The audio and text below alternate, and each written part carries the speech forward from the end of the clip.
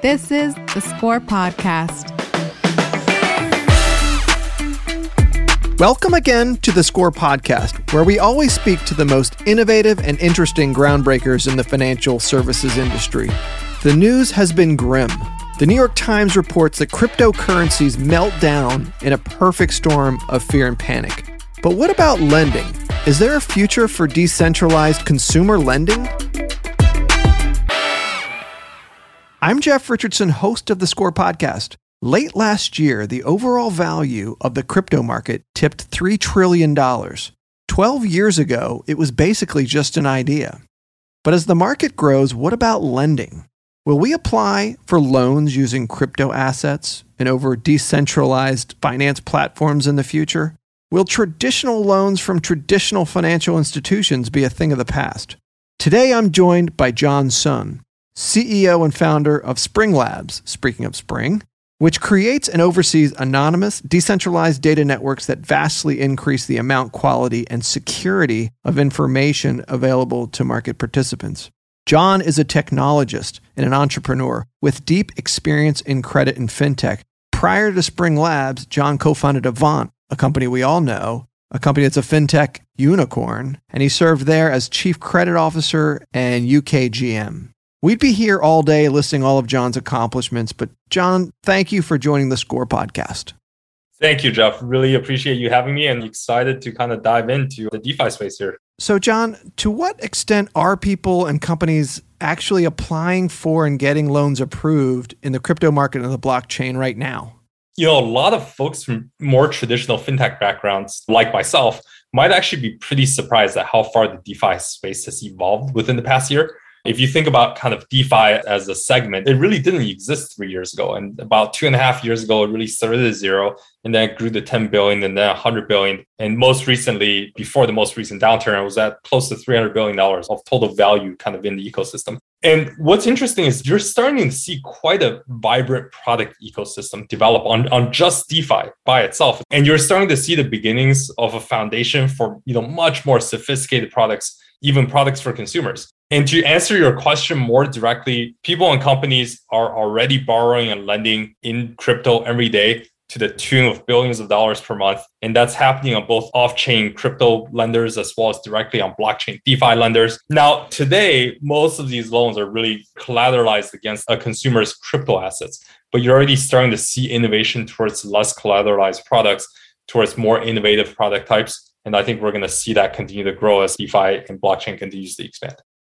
How does it work, really? And maybe sort of make the comparison to how somebody might apply for a loan off-chain. And then to the casual observer, it looks like you're pledging almost double, sometimes triple the amount you're borrowing. So is that kind of the case? And you mentioned maybe that's going to be changing. What are your thoughts around that?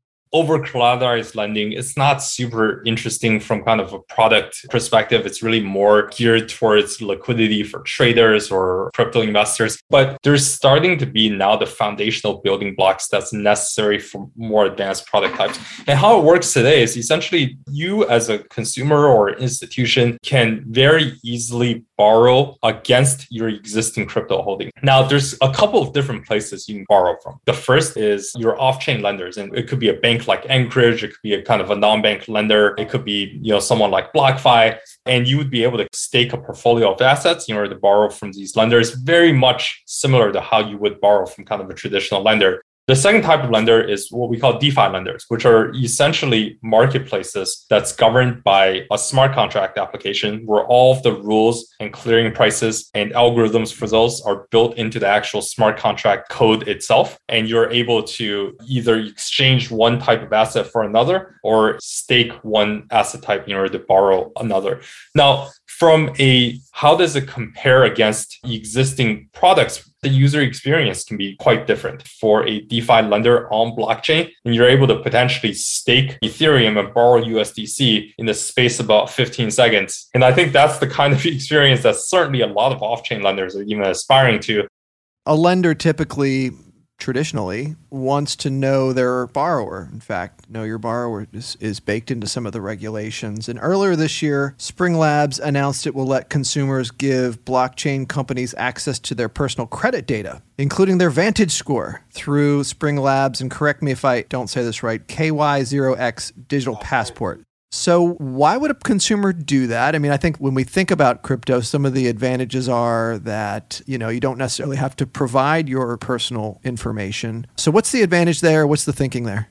So really, as we think about it, identity and trust is really going to be the next big hurdle to new product types in the DeFi space for a couple of different reasons. I think number one, obviously, is legal, regulatory, governmental compliance.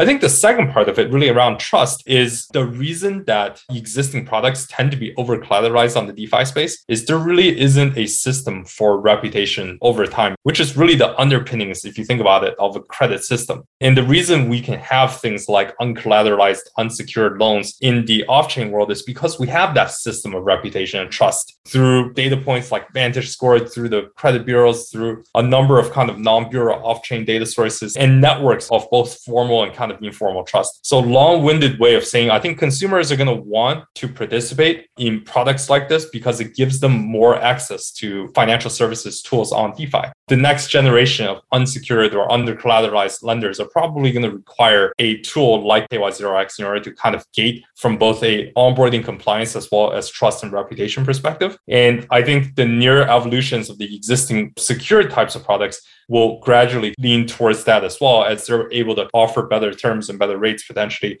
to folks that have less perceived risk. Yeah, you got to imagine those types of tools need to be in place for unsecured lending to go anywhere and even secured lending to get done at a larger scale than it already is. John, this was incredibly fascinating, and I can't wait to have you back. One of the things I want to talk about next time is how you guys name all these tools. But I really appreciate you joining us and looking forward to having another discussion. Absolutely. And thank you so much for having me on, Jeff. And I look forward to discussing this further. So there you have it. Crypto and DeFi lending isn't on its way. It's already here. Right now, the lending is done with lots of collateral pledged. But with tools that help mitigate risk and understand who your customer actually is, perhaps scaled up unsecured lending is right around the corner. I'm Jeff Richardson.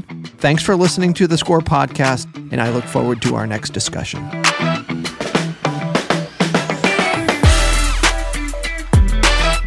The views and opinions expressed in this episode do not necessarily reflect the official policy or position of VantageScore Solutions. Visit VantageScore.com to learn more.